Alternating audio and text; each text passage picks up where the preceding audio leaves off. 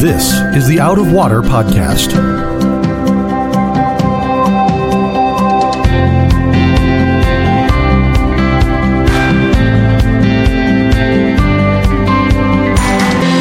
Out of Water is a production of Rio Vista Community Church in Fort Lauderdale, Florida. You can find it on Apple Podcasts, Google Podcasts, or Spotify. If you like what you hear, please subscribe and tell a friend to help them find Out of Water also. Welcome, friends, to another episode of the Out of Water Podcast. My name is Sam Kasten-Smith. I'll be your host today. Joining me is Will Bushman. Hi, Sam. Merry Christmas. Merry Christmas. We are actually on the other side of Christmas Day recording our last of the 6 in our Christmas series. But today we're going to take in a passage that you have heard a lot, I'm assuming, and that you have almost certainly received on Christmas cards. And it comes from the prophet Isaiah. And let me just read the punchline, the payoff verse first, and then we're going to go back and give context to this, because it really brings out some beautiful things about this verse that you see and hear all the time. So Isaiah chapter 9, verse 6, "For to us a child is born, to us a son is given, and the government shall be upon his shoulder, and he shall be called Wonderful Counselor, Mighty God, Everlasting Father, Prince of Peace. Of the increase of his government and of peace there will be no end. And on the throne of David and over his kingdom, to establish it and to uphold it with justice and with righteousness from this time forth and forevermore. The zeal of the Lord of hosts will do this." Have you heard that verse a lot? Yeah, at least part of that. I think mostly the 6 and the first part of 7. Yeah. For unto us, and then all the names of God, the Prince of Peace and all that. Like, that verse has been around forever, and it's something that I can remember seeing when I wasn't even a believer, running around on Christmas cards. But the backstory of that, which you never hear, because Christianity and the church were really, really good at just yanking verses out of context and not understanding where they came from. But when you get the context for it, it's actually, I think, even more beautiful. Yeah, I've never read the verses before. Okay, well, we're gonna walk through it together. We'll go through it. So Isaiah chapter 9 is coming right after Isaiah chapter 8, if you know how to count. Yep. and Isaiah chapter 8 is all about Isaiah getting the people ready for exile. Basically, what he's saying is, like, the nations, the kingdoms of Israel and Judah have become totally wicked. We have walked away from God. God has begged and pleaded with us to turn back to him. We've spat in his face. And so now the way that the judgment upon Israel in the north and Judah in the south comes is God sends 2 different empires. The first one is going to be the Assyrian Empire. And we've talked about that. Not good guys. They are not good guys. They are terrorists. They are cruel. They're like butchers of the ancient world, the world's first terroristic empire. And they come through and they conquer the northern 10 tribes of Israel, and they're going to take them off into exile. So if you lived up north near the Sea of Galilee, tribes like Naphtali and Zebulun and Ephraim and Manasseh and Dan and all those tribes, they get conquered right out of the gates, and they're gone, and that happens 722 BC. Okay. 722. So you fast forward 140 years or so, and the second wave of invasion comes, and that's going to be from the Babylonians, and they wipe out or take into exile the southern 2 tribes of Judah and Benjamin. And so when you have this flurry of prophets that's coming, from Isaiah, who's writing around 750 BC, all the way to Malachi, what are they all saying? They're all saying, oh my goodness, we're being invaded. The kingdom is collapsing. The kingdom that David and Solomon built around 1000 BC, a few hundred years have passed. Now it's all crumbling. It's all falling apart. The people have turned away from God, and everything is falling apart. And so that's why one of the themes that you see in all the prophets is God is going to send a king who's going to establish an everlasting righteousness, an everlasting kingdom, an everlasting peace, because that's what they're looking for, because they're seeing a nation that is sifting through their fingers. And Isaiah in chapter 8 has been talking about, okay, you northern tribes, you're all being conquered. That's what you want to hear. Yeah, great. All right, thanks, Isaiah. But he begins chapter 9 with a promise. You ready? Verse 1. But there will be no gloom for her who was in anguish. So you can imagine he's writing to a people that expect, like, okay, if all of our homeland is taken and we're thrown into exile, and no doubt people are going to die, it's going to be really awful. But he's saying there will be no gloom for her who is in anguish.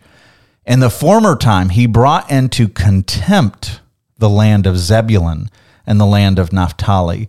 But in the latter time, he has made glorious the way of the sea, the land beyond the Jordan, Galilee of the nations. And so I want to pause there because he's talking about this king that's going to be coming here. He's talking about the period of time where you're coming out of exile and the people of God had lived in shame. They've lived in defeat. They've lived in seeming gloom.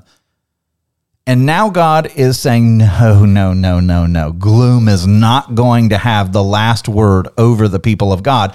And then he mentions these two tribes, which is interesting, Zebulun and Naphtali. And if you knew a map of the ancient world and where these tribes were, this is right up near the Sea of Galilee. Like Naphtali is going to be the northwestern area of Galilee. It's where Jesus does 70% of his ministry. And so when Isaiah picks these two tribes in particular and says, man, it used to be darkness of gloom, not so much for these regions anymore, because Naphtali, light is coming to you. And Zebulun is the tribe where you find the city of Nazareth. So it picks out these two places where Jesus, has his childhood in Nazareth in the region of Zebulun, but he does most of his ministry in the region of Naphtali. And what's interesting about those two particular tribes is they're like the first of the 12 tribes to go apostate. They're the first to walk away from the faith. When they get conquered and the southern tribes are sending up messengers saying, come down, you can still celebrate Passover with us. We want to invite you back into the fold. These tribes are like, we want nothing to do with God. We've moved on. And so now understanding that one, these tribes are the first to walk away from God. They've been conquered by the Assyrians. Everything about them is like, seems gone and forgotten. This is going to be where the Messiah comes and says, no, you first.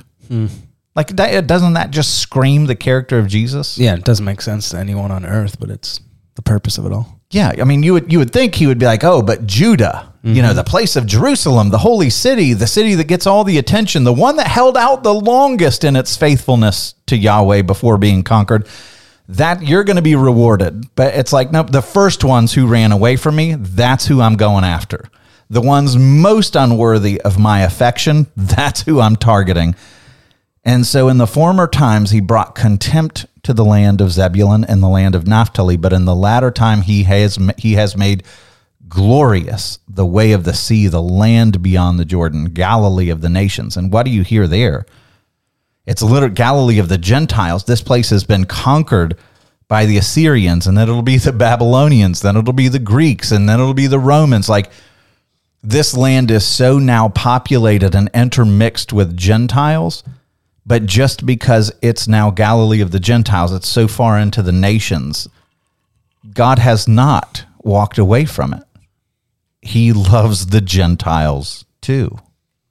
And so he hits on this in verse 2. He says, the people who walked in darkness. Well, what's that getting at? The people who were the most wicked, the people who ran the farthest away from me, the people who walked in darkness have seen a great light. Those who dwelt in a land of deep darkness, on them has light shone. You have, so you get the idea, like this is teaching you one of the gospel paradigms, which is you can never run too far away from God. In fact, the harder you run, it's like the more vigorously he chases you. And that is, it shows us the measure of his grace that you can't be in too deep of a darkness for his light to penetrate and to shine on you. That shows his heart. He chases after the prodigals. And it shows us like the two ways we get into darkness. Like we walk into darkness out of our own volition all the time. Mm-hmm. Like we're choosing to go into it, and they did that. But also, there's darkness forced upon us because we're broken people in a broken world, in a dark world. So, in both aspects, light shines. Yeah, totally. And so you're going to find a remnant of faithful people that are back at Zebulun and Naphtali when this comes. But God is throwing out those two tribes. One, because that's where you're going to find Jesus, but it's also a demonstration of his radical grace. And so you'll hear those verses, and in context of Christmas, you'll hear, the deep gloom and the darkness, and, It gives us Advent and Christmas, so people like the part A and part B. Yeah, so we read those, but I'll tell you the part that we skip over. Once you get to verse 3, nobody ever quotes this on the Christmas Never card. heard it. We jump over 3, 4, and 5, and we go straight to verse 6 because it's like, I don't know what any of this means. It is odd. It's a little odd, yeah. So, I get 1 and 2. That's beautiful. And Christmas cards, you can only put so many lines. Yeah, true. And you don't want... You got to have your faces plus a verse. Yeah. It's got to have space for that. And it's going to talk about war and stuff like that. Blood's not usually good on a Christmas card. Right? So this one, they just put the ellipses, if anything, here. So verse 3, it says, you have multiplied the nation. And remember, it's talking about a part of the kingdom of God that had been thrown into exile, right? And now he's coming and he says, you have multiplied the nation. You have increased its joy. They rejoice before you as with joy at the harvest, as they are glad when they divide the spoil. Now it's talking about like dividing the spoil. That's something you do after victory in war. Joy at the harvest. That's something you do when your land's at peace and you can bring in the abundance and dancing around with joy. Like what part of the world are you describing? But it's giving you this perspective that even in the midst of this gloom, God is shining a light and he is making his people victorious. Gee, how is he going to do that? Verse 4, it says, for the yoke of his burden and the staff for his shoulder, the rod of his oppressor, you have broken as on the day of Midian. Hang on to that line. For every boot of the tramping warrior in battle tumult, and every garment rolled in blood will be burned as fuel for the fire. And so let me tell you what this is saying. It's looking at this region of the world, talking about coming out of exile. And it's saying, hey, you remember like all of the strife that you've been through, all of the despair, all of the gloom, put it away, because now I'm telling you, you're about to walk into a season of abundance. You're about to walk into a season of joy. You are about to walk into this victorious season where you are going to be the ones that get to divide the spoil. And I'm going to take the yoke off your shoulder, and I'm going to take the staff of the foreign ruler off your shoulder and the rod of your oppressor, and it's going to be broken just like it was in the day of Midian. And I'm going to burn all the implements that you need for war, because you don't have to fight like you've always fought in the past. And then that's when it says, for unto us a child is born, which we'll get to later. Like he's coming to fight for you. That's the idea. But now, when it says that he's going to do all of that stuff, all of this triumphant movement, it gives you a hint, and it says, you have broken it as on the day of Midian. What's Midian? That's the important part, which is why we skip these verses. Right? It's a beautiful thing. So Midian in the Bible, this is talking about the war that Gideon is going to lead his people into freedom. And so if you go back and you look at Judges 6, we're going to do a lot of summarizing. Gideon versus Midian. Gideon versus Midian. Hey, that's a good way to memorize that. I've never thought of that before. You're welcome. But Gideon, if you open up to Judges 6, the people have come into the promised land, but they've immediately walked away from God, right? Gee, that sounds familiar. What's Isaiah talking about right here? He's talking about his people that have given their hearts to anything and everything but God, and then what happens to them? They get conquered. They get sent into exile. Classic. What's going on in the days of Gideon? Same thing. The same thing. They've given their hearts to all these pagan gods. And now the way that the author of the book of Judges describes it, they're getting targeted from every which direction. Like, I mean, the Midianites are the main enemy that's coming at them, but they're getting hit from the Edomites, the Moabites, they're getting hit from the Philistines, from all the Ammonites, from all directions. If you look at a map and you know where those places are, you can basically like go on every side of Israel and put an arrow coming at them. That's what this battlefront looks like. They are overwhelmed, and the Midianites are particularly cruel. So when you first meet Gideon, he's in a wine press, hiding, and he's threshing wheat. He's throwing up wheat in the air, trying to separate the wheat from the chaff. So he's in the stone wine press so that nobody could see him, because he knows if the Midianites see him, the text tells us they just come through and destroy everything, and they kill people. So all of Israel is in hiding, and God comes to him, and he's like, mighty warrior, even as he's hiding, which is weird. That God sees us beyond our circumstances and our performance, isn't it? Like God comes to Will and Sam and says, you righteous ones. And we're like, wait, what? Yeah, not us. That doesn't fit the bill. But God can see you in ways that are different than how you see yourself, because he sees the finished product. And that's going to be the call on Gideon's life. He's naming what he will be. Yeah, completely. And he is going to be a mighty warrior by the end of this. And in fact, he falls at the end, but at the good part of his life. We're not going to get to that part. he's a mighty warrior. And so God, in this moment, calls him to fight. And then Gideon has this really, really weird moment where, when he realizes that this is God, it's the angel of the Lord. He says, sovereign Lord, I have seen the angel of the Lord face to face. But the Lord said to him, peace. Do not be afraid, which is always the words on the lips of the angel of the Lord when he encounters someone, because people are always waiting to die. And he's like, whoa, don't be afraid. You're not going to die. And so Gideon built an altar to the Lord there and called it the Lord is peace. So that's Jehovah Shalom. And that's one of God's names, right? And so when Jesus is labeled all these things in Isaiah 9:6, one of them is the Prince of Peace. But what's interesting about this is you have God who's coming to Gideon at this point, Will, and he's saying, you see all these wicked nations around you, Gideon? I want you to go smash them in the face. I want you to go fight them. I want you to go free my people. I want you to get out of the wine press. I want you to stop hiding. I want you to stop in your cowardice. I want you to go fight evil. And Gideon responds, oh, you're calling me to war? I'm going to call this place the Lord is peace. Yeah, that is interesting. How do you square that? We don't like to square those. We don't like to square those because when we consider peace, we think it's the absence of strife. It's the absence of strife. That is not the way the Bible is describing things. I'll tell you what peace is not. Peace is not hiding in a wine press, terrified of what's going to happen to you for the rest of your life. Yeah, it's not shalom. That is not shalom. And so what God is doing is he's coming to, his servant, this cowardly man who's, hiding.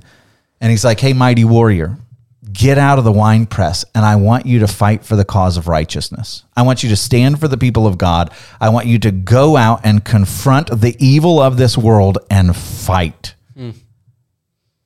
And when Gideon reconciles that and sees that the Lord is not going to kill him for being in his presence, that there's some favor of the Lord upon him despite all of his imperfections, and he senses that God is calling him into a mission that he cannot lose. Now, all of a sudden, he goes from being in a position where it's just cowardice and fear and misery and hiding to where now he's like, no, the Lord is peace. Because what peace is, even if the circumstances around you are all raging, peace is knowing that you're in the will of God. Peace is knowing that he holds your tomorrow. Peace is knowing that even if things don't go your way, God is ultimately working out a plan of salvation that is going to be for his glory and for his own people's good. And there's peace in that. Even though Gideon is going to have a lot of like, are you sure about this? And tests, right? Yeah, because even shalom gives more of a broader context of like a completeness, a wholeness. So it's like all of our lives when we're just bits and pieces, we're not complete or whole. Like when we're not doing what we're called to, there is that tension in our life. No matter how peaceful everything is around us, no matter how much, the least amount of confrontation possible. But if I'm not doing what I'm supposed to be doing, then my soul, in a sense, is different. Yeah, totally. And in this, I think, there's part of this that I think is applicable for today. And this might not be the most popular thing to say, but in an age of cancel culture, in an age of, you got to be super careful what you say and where you say it. You could lose your job. You could lose your sponsors. You could be deplatformed and all that other nonsense. It is really tempting to get into the wine press and to look at a world that's being overrun by evil and to say, I'm not speaking. I'm going to be peaceful. Yeah, just as I wait avoid things at all costs for the sake of peace. Yeah. As the world burns around me. And I think what God would say to each of us is, no, get out of the wine press. Do the righteous thing. Fight evil where you find it. Stand for righteousness in all of its forms. And man, we live in a world where, it's like the Edmund Burke line, the only thing necessary for evil to triumph is for good men to do nothing. We're living at an age that I think is defined by that truth. Like, good men are quiet and evil is just running rampant. And I don't know how anybody could disagree with that. I think maybe people might disagree with how we define good and evil. I stick with, a biblical definition. And how we go about it. But and the world wants to define it with the whims of culture or whatever. But man, we live in an age where cowardice is allowing evil to win. And I think God would say, get out of the wine press. Yeah. And so to kind of fast forward to the end of where I want to take you with Gideon. Gideon is like, I want to see all the signs. Are you really behind this? He does the famous thing with the fleeces where he says, I'm going to lay out a fleece, and if it's wet in the morning and the ground around it's dry, then I'll know you're in it. And then the next morning it's like, okay, if the ground around it is wet, but the fleece is dry and it doesn't have the dew on it, then I'll know that you're really in this. And what's fascinating, and I've never put this together until I had to prep a men's breakfast message on this, but dew in all the ancient literature, biblical or not, ancient literature, dew is always the favor of the gods. So have you ever heard like the dew of Hermon? No. When you read... I haven't, but sorry, that's not what you're looking for. But like heaven's dew, the dew of heaven, like you'll find that language in Scripture. And what it means is it's a land that's blessed. It's not dry. It's not barren. It's not like there's a moisture that's out there. It brings abundant crops. Dew is a wonderful thing. And so it's associated with blessing. Huh. And so what Gideon is saying is, okay, I'm going to lay down a wool fleece, which literally means the word there's like the covering of a lamb. And so he lays that down, and that should be the thing that is going to be wet. Like it's got, all of the reasons why it should be wet. And so the first night, sure enough, it's got dew all over it, but none of the dry ground in the wine press is wet the next morning. Wild. Because he's on a threshing floor. But anyway, then the next time he says, okay, this would be even harder. I want the dew not on the lamb's covering, but on everything else that should be dry. This is so classic human plus classic Bible hero. Yeah, right? Like you get the call and you're all confident, like, yeah, let's go do this. All right, but first, here's the altar of peace. I'm going to build it for you. But then it's all these things like, show me something. Yeah. And then he shows you something and you're like, one more? Yeah. And he'll do even more. But the cool thing about this that I think Gideon is hinting at is he's saying like, look, okay, I want you to show me that you can control where the blessing of heaven falls. Okay, yeah, you've shown me, okay, it's on the fleece and not anywhere else. So you can direct where the blessing go and where it doesn't. But now do the crazier miracle, which is, okay, here's the lamb's covering. I want that to be dry, and everywhere else that should not have the blessing, show me that you can do that. Right? Because that's more Gideon speed. Like I don't deserve the blessing. It doesn't make sense that God's blessing or favor or protection should fall on me. Have you seen the size of their armies? Have you seen the Midianites and the Ammonites and the Edomites and all these armies that are coming against me? Because Vegas odds are telling me that I should be utterly trampled. Show me that your blessing can fall where it doesn't belong. Yeah. That's what's going on. It's not just weird, how about this? Yeah. There's a message here that's going on. And so the Lord does it. And Gideon is going to respond. And he's make a long story short, he tears down the altars to Baal and his father's town, and he gets the name Jerubbaal, which means let Baal contend with him. And he's showing some boldness. And so God's like, okay, I want you to go gather an army. I'm going to abbreviate this big time. And so he goes out to all of Israel and he says, hey, we're going to go fight armies, multiple armies that are coming up against us. And I need as many people as I can get. And he manages to recruit 32,000 soldiers. And then God comes to him and says, that's way too many. It's way too many. Like if you were to manage to upset your enemies, like you managed to win, even though with 32,000, it's still unlikely, then you're going to take credit for it. And I don't want that to happen. I want you to see that I'm the one who fights your battles for you. So, tell everybody who's feeling cowardly, who doesn't want to fight, tell them they can go home. Free pass. And 22,000 people are like, oh, thank the Lord, I'm out. And he's left with 10,000 people. And then he says, okay, I want you to go down to this stream at the bottom of Mount Gilboa, and I want you to tell them all to drink. And everybody who laps with their hand and just kind of throws the water into their mouth, almost like a dog, being sloppy and everything else, I want those guys. But the ones who do it smartly and kneel down and cup their hands and are neat and, the good, smart people, I don't want them. Just give me the ones who lap like a dog, who are they look like idiots. Those are my guys. The least qualified. And so 300 people, 9,700 that were willing to fight, Gideon has to say, God doesn't want you, save this for later. Maybe we'll call you down the road, but right now God just wants these 300. And so what happens is God builds out this battle strategy that makes no sense. Because I want you to remember, why are we talking about Gideon? Because the prophecy of Isaiah is telling us that the great Messiah is going to come and he's going to bring us victory as it was in the days of Midian. So what was it like in the days of Midian? God comes and he calls the least qualified. He calls those that are the messy ones. And what happens? He's going to take that small little group, that small little remnant, and he's going to go off to war against a world that seems like it's inevitably going to win. Darkness is in the pole position. It looks like the favorite to win. Light seems to have no chance anymore. And what does God do? He takes Gideon and these 300 men with torches and trumpets and jars, and he gets them on mountain ridges all around the valley where the enemies are. And so, the Midianites are there and the Ammonites are there and they're all in their tents and they're planning and plotting and they're ready for their big invasion. And Gideon goes to his guys and he's like, okay, this is the Lord's plan. I don't blame me, but we're just carrying it out faithfully. I'm going to take 100 of you guys. I'm going to put you over there on that ridge, and I'm going to take you 100 and I'm going to put you over there on that ridge. And then me and these 100, we're going to stay right here.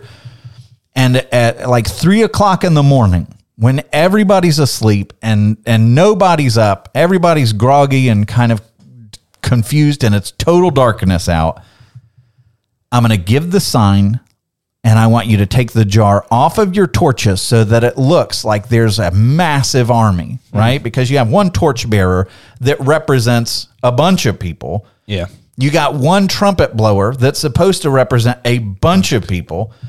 And so now everybody show your torch, and then I want 300 trumpets from all around this valley to just, and back then those horns, like if you've ever seen those curly horns, those shofar, and it's coming from every direction and everybody's shouting for the Lord and for Gideon. So I want you to imagine you're in bed, 3 a.m., and all of a sudden you hear, and shouts and screams and everything else, and you rush out of your tent and you've got your sword drawn and you haven't put on all your armor. You're just in a dazed, confused, it's dark, and you Midianites are surrounded by a bunch of Ammonites and Edomites and Moabites that you don't know from your neighbor. You have no idea who they are, but you know that there's a big invasion happening.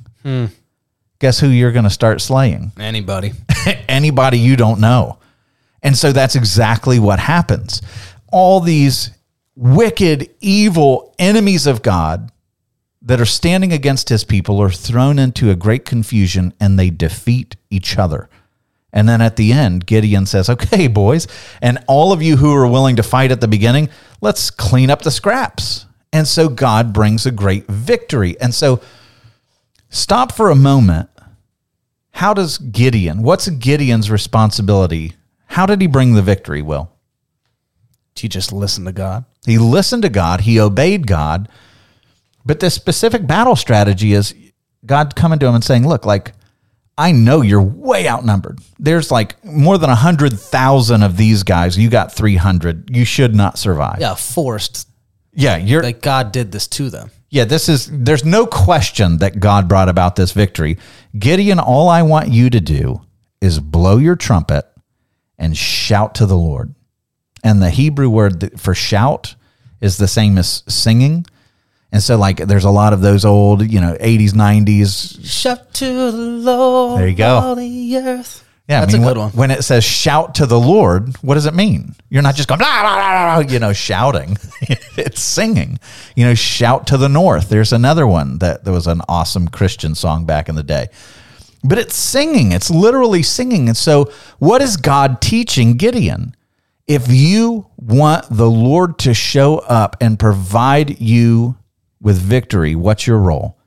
You show courage enough to stand up to evil, but then you sing and you blow your trumpet and you watch the Lord bring your enemies into great confusion, and then they all defeat each other.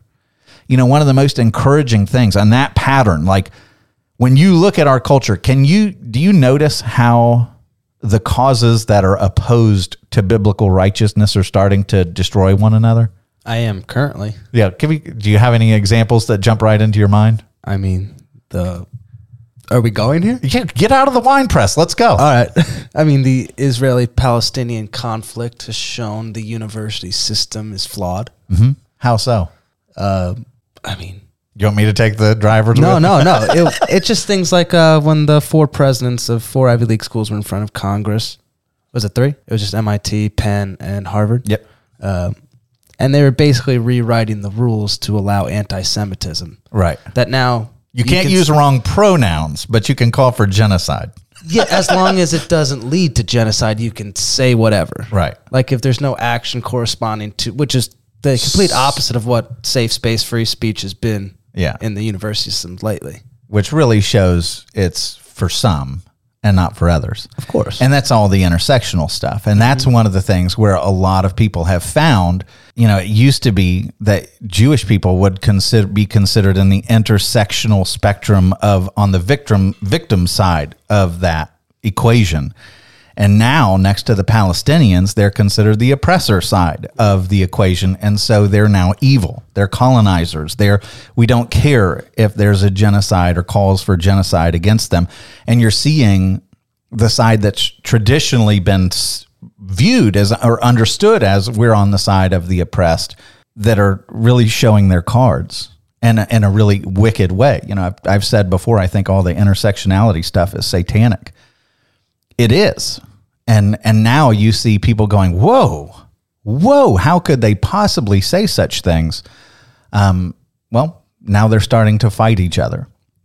And you see that on the LGBTQ spectrum side of things, where, you have really strong feminists that are open lesbians that were heroes 15 years ago, that when they take a stand for women's rights in athletics, now are being devoured by the very same activists, because you can never be extreme enough, and they're beginning to eat their own. And it's like you look at the world and you see God oftentimes, when he brings about his victory, will cause the wicked to be thrown into confusion to where they defeat one another for him. And it's always interesting when you're able to see that. So keep a lookout for it. Keep your eyes open, because that seems to be how God moves. The role of God's people: get out of the wine press, speak truth, be with grace, blow your trumpet and sing, call on his name, chase after him. And that's where you see victory. Yeah, because for a mighty warrior, he doesn't do much fighting. He really doesn't. Later on, like I said, they'll come and clean up the scraps, but that's when all of these armies are already decimated and on the run and totally discombobulated. Shambles, yeah. They're in shambles. So they're an easy route at that point. But this is something that you don't only see in the story of Gideon.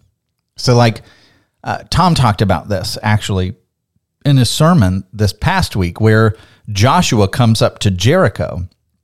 Again, Jericho's one of the major cities of the ancient world, and what's the battle strategy that God gives? Walk and sing. Walk, Shout. blow your trumpets, shout, sing, and God will bring the walls down.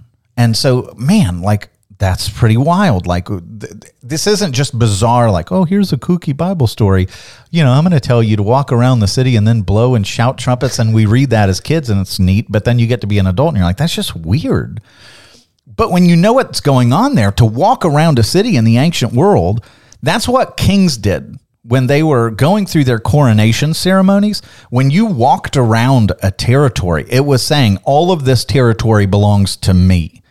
And so when the priests are carrying the Ark of the Covenant around Jericho every day for 6 days, and then 7 times on the 7th day, and then the 7 priests blow 7 trumpets and the walls fall down, all of that is telling you this is God's coronation ceremony. He is being made king of the promised land.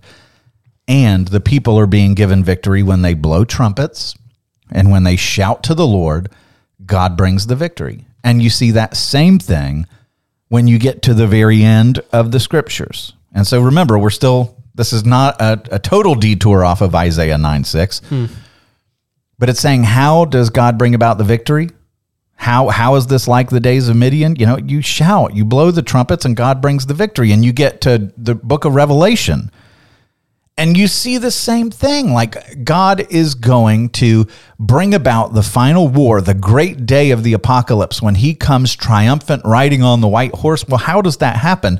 If you open up your Bibles and you go to Revelation chapter 19, what's going on there? Like, listen to this. Let me just read it to you. And if you know that God brings victory when his people shout and trumpets blow, then you know what's going on in Revelation, because what happens in Revelation is 7 angels are given 7 trumpets. Gee, that sounds a lot like Jericho. 7 angels are given 7 trumpets that come out after 7 seals are broken. And then what happens? They blow all these trumpets. And then Revelation 19, listen to this, because you should expect some shouting and victory to come. Verse 1, chapter 19 of Revelation. After this, I heard what seemed to be the loud voice of a great multitude in heaven crying out, Hallelujah! Salvation and glory and power belong to our God, for his judgments are true and just, for he has judged the great prostitute who corrupted the earth with her immorality and has avenged on her the blood of all his servants. And once more, because that's not loud enough yet, so once more they cry out, Hallelujah! The smoke from her goes up forever and ever. And the 24 elders and the 4 living creatures fell down and worshiped God who is seated on the throne, saying, Amen, Hallelujah. And from the throne a voice came saying, Praise our God, all you his servants who fear him, small and great. And we're not done. Then I heard what seemed to be the voice of a great multitude, like the roar of many waters and like the sound of mighty peals of thunder, crying out. Lots of shouts.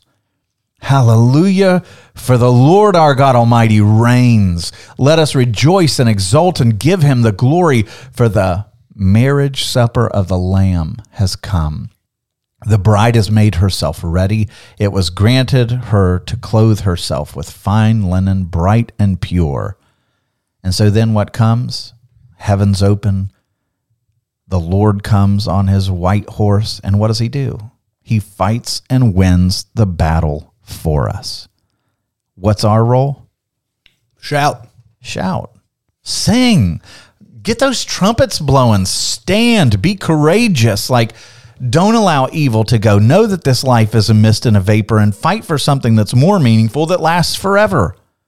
That's what faith really is. It's looking at circumstances that are either personal, national, whatever they are. It's looking at circumstances that do not make sense and trusting the promise of God to bring about victory. And so now when you look at Isaiah And you have him coming and saying, hey, it's going to be like it was in the days of Gideon when he fought against Midian. And you're going to have someone who comes to the farthest off, the people who are living in darkness, the ones that have run away, the ones that are tired of being burdened, the ones that have been fighting and fighting and fighting and fighting. Man, I'm telling you right now that you can take all your weapons of war and throw them in the fire, because they will be burned as fuel for fire. Those are the last words before you jump into this. For unto us a child is born. You're supposed to go, like the child is born. We've got a Savior who's coming, who's going to fight for us, who's going to defeat evil, who's going to do all these wonderful things. For unto us a child is born, a son is given, and the government shall be upon his shoulder. He's going to take care of all this evil and corruption. His name will be called Wonderful, Counselor, Mighty God, Everlasting Father, and Prince of Peace. And I just want to stop for a moment, because if you lived at a time when Isaiah wrote this, he writes all these things that are totally contradictory. Do you notice any things that don't make sense together in all those lists of names? He is intentional. Like we read this now because it's Christmas cards and because we believe in the Trinity and we know how the gospel story goes, and we have no problem with this. But if you're living in a monotheistic culture in the days of Isaiah and you're faithful and you hear him say that God is going to be born, say, what? Yeah. What do you mean a child is going to be born and he's going to be called Mighty God? What do you mean he's going to be born and yet he's everlasting? Where was he before he was born? Like, I honestly don't know how Jewish people who reject Jesus as Messiah make sense of this verse. A son is given who's going to be called Mighty God. A son is given and he's one with the everlasting Father to where he would take that name upon himself. You know, and he's the Prince of Peace, yet all the government rests upon his shoulder, meaning he's ultimately sovereign over all things. That doesn't mean, by the way, he controls Congress, though he does. What it means is like he's sovereign over all things. He's not out of control. Like he's operating his kingdom. He is reigning over all things in heaven and on earth, and nothing happens without his say-so. He is sovereign over all. And God is coming and saying, I'm giving you myself in the form of my son who's going to become weak.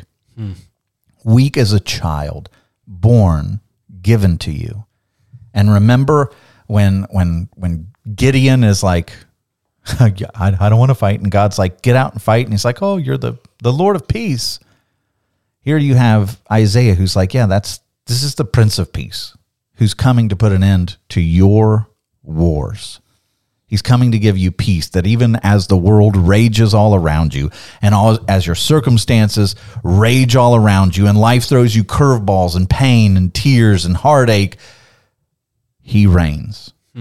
God has given a son so that there is no more gloom. The darkness cannot win. You need not feel like the battle is your own. Burn your traditional weapons of war and fight the way he calls you to. And how is that again? Sing, shout, blow the trumpet, trust in his victory, but be courageous to stand for him and with him and watch him get the victory. So verse 7, of the increase of his government and of peace, there will be no end. His kingdom will always be expanding. And when Isaiah wrote that, if you would have told Isaiah that 2 billion plus people around the world, whether it's sincere or not, call his name as Lord, Isaiah would have been like, wait, what? 2 billion? Whoa. What happened? On every nation under heaven? Like, what do you mean his kingdom is not going to know any limits to its increase and the peace that he brings, not just between man, but between man and God? Like, there will be no end to the peace that he forges because, by the way, that peace goes on forever. It's infinite. It's eternal. You have access to it. And that throne of David that all of you are lamenting, that is sifting between your fingers, this kingdom that's falling apart that the Assyrians and the Babylonians are destroying, well, one is coming from his line, from the stump of Jesse, from this tree that has fallen. And he's going to be the shoot that now establishes a new kingdom, that establishes it and upholds it with justice and righteousness from this time forth and forevermore. This kingdom that you feel is lost, it's just getting started. Put your hope in him. And oh, by the way, guess who does all this? Just in case you missed it, the zeal of the Lord of hosts will do this. And that's where Isaiah 9:7 wraps up. Pretty glorious when I don't know about you, but like when I see all of that together, it makes that for unto us a child is born. Yeah, and it makes sense. Wow. God is coming to fight for us. All we got to do is sing. Sing, shout, let it all out. That's all I could think about. It's not sing, shout, let it all out. It's shout, shout, let it all out. I know, but when you say that, it fits. Shout, shout, let it all out. These are the things I can... What is the next word? Do without. Do without. Come on. I'm talking to you. Come on. You want to sing that to our audience before we close? I think we just did. Okay. Yeah, that's Tears for Fears, baby. that's very sacred. Sing. That'll definitely put Shout. them in the Christmas and worship Let mood. it all out. These are the things I can do without. Are you looking These are at the things I can do without. Come on. I'm talking to you. Come on. I'm sure that's what Tears for Fears was talking about. Shout, shout, let it all out. All the rest of the stuff is what we can do without. Come on. I'm talking to you. It works. Come on. We stumbled into something. Anybody who's younger than... How do you know that? I'm surprised you know that song. When was Tears for Fears popular? Everybody... Did they do that song? Everybody Wants to Yeah. Rule the World? Oh, 1984? Oh, yeah, they're old. I was 6. Really? I was 6. I was around. You just don't seem like you were born in the 70s. 78. But that just seems crazy. Like it doesn't feel like you should be able to say I was born in the 70s. Why? You seem younger than that, Okay. to be honest. It's crazy to me that you think that's old. When I was growing up, if you were born in like the teens or the 20s. 84 was 40 years ago. Yeah, I know. Golden age. All right, so taking our benediction from Tears for Fears, I want to remind you that as you consider your Savior and you consider all the battles that are in front of you, shout. Shout out your praises. Trust that he's going to deliver your victory, and that is why Gideon can look at him and call him the Lord of Peace. You win my battles for me. I just have to be still. That's the promise of the scriptures, right? Amen. So I hope you have an awesome rest of this Christmas season. Have a great New Year celebration, and I hope that you have an awesome 2024. We're due for one, right? Everybody says that every year. It's not going to be, though. And yeah, we got have a national election. It's going to be a wild year, actually. Yeah. I don't see how we're getting out of this year without some pretty crazy stuff. So be praying, be shouting, and pray that the Lord's enemies just continue to defeat each other. Confusion. That's right. So God bless. Have a great week. We'll see you next time on the Out of Water podcast. We never see you. I don't know why Sam always says we'll see you. It's a podcast. We hope you enjoyed your time with us and you will both subscribe to the podcast and listen regularly. You can find out more about Out of Water, catch up on past episodes, and access show notes at our website, riovistachurch.com/outofwater.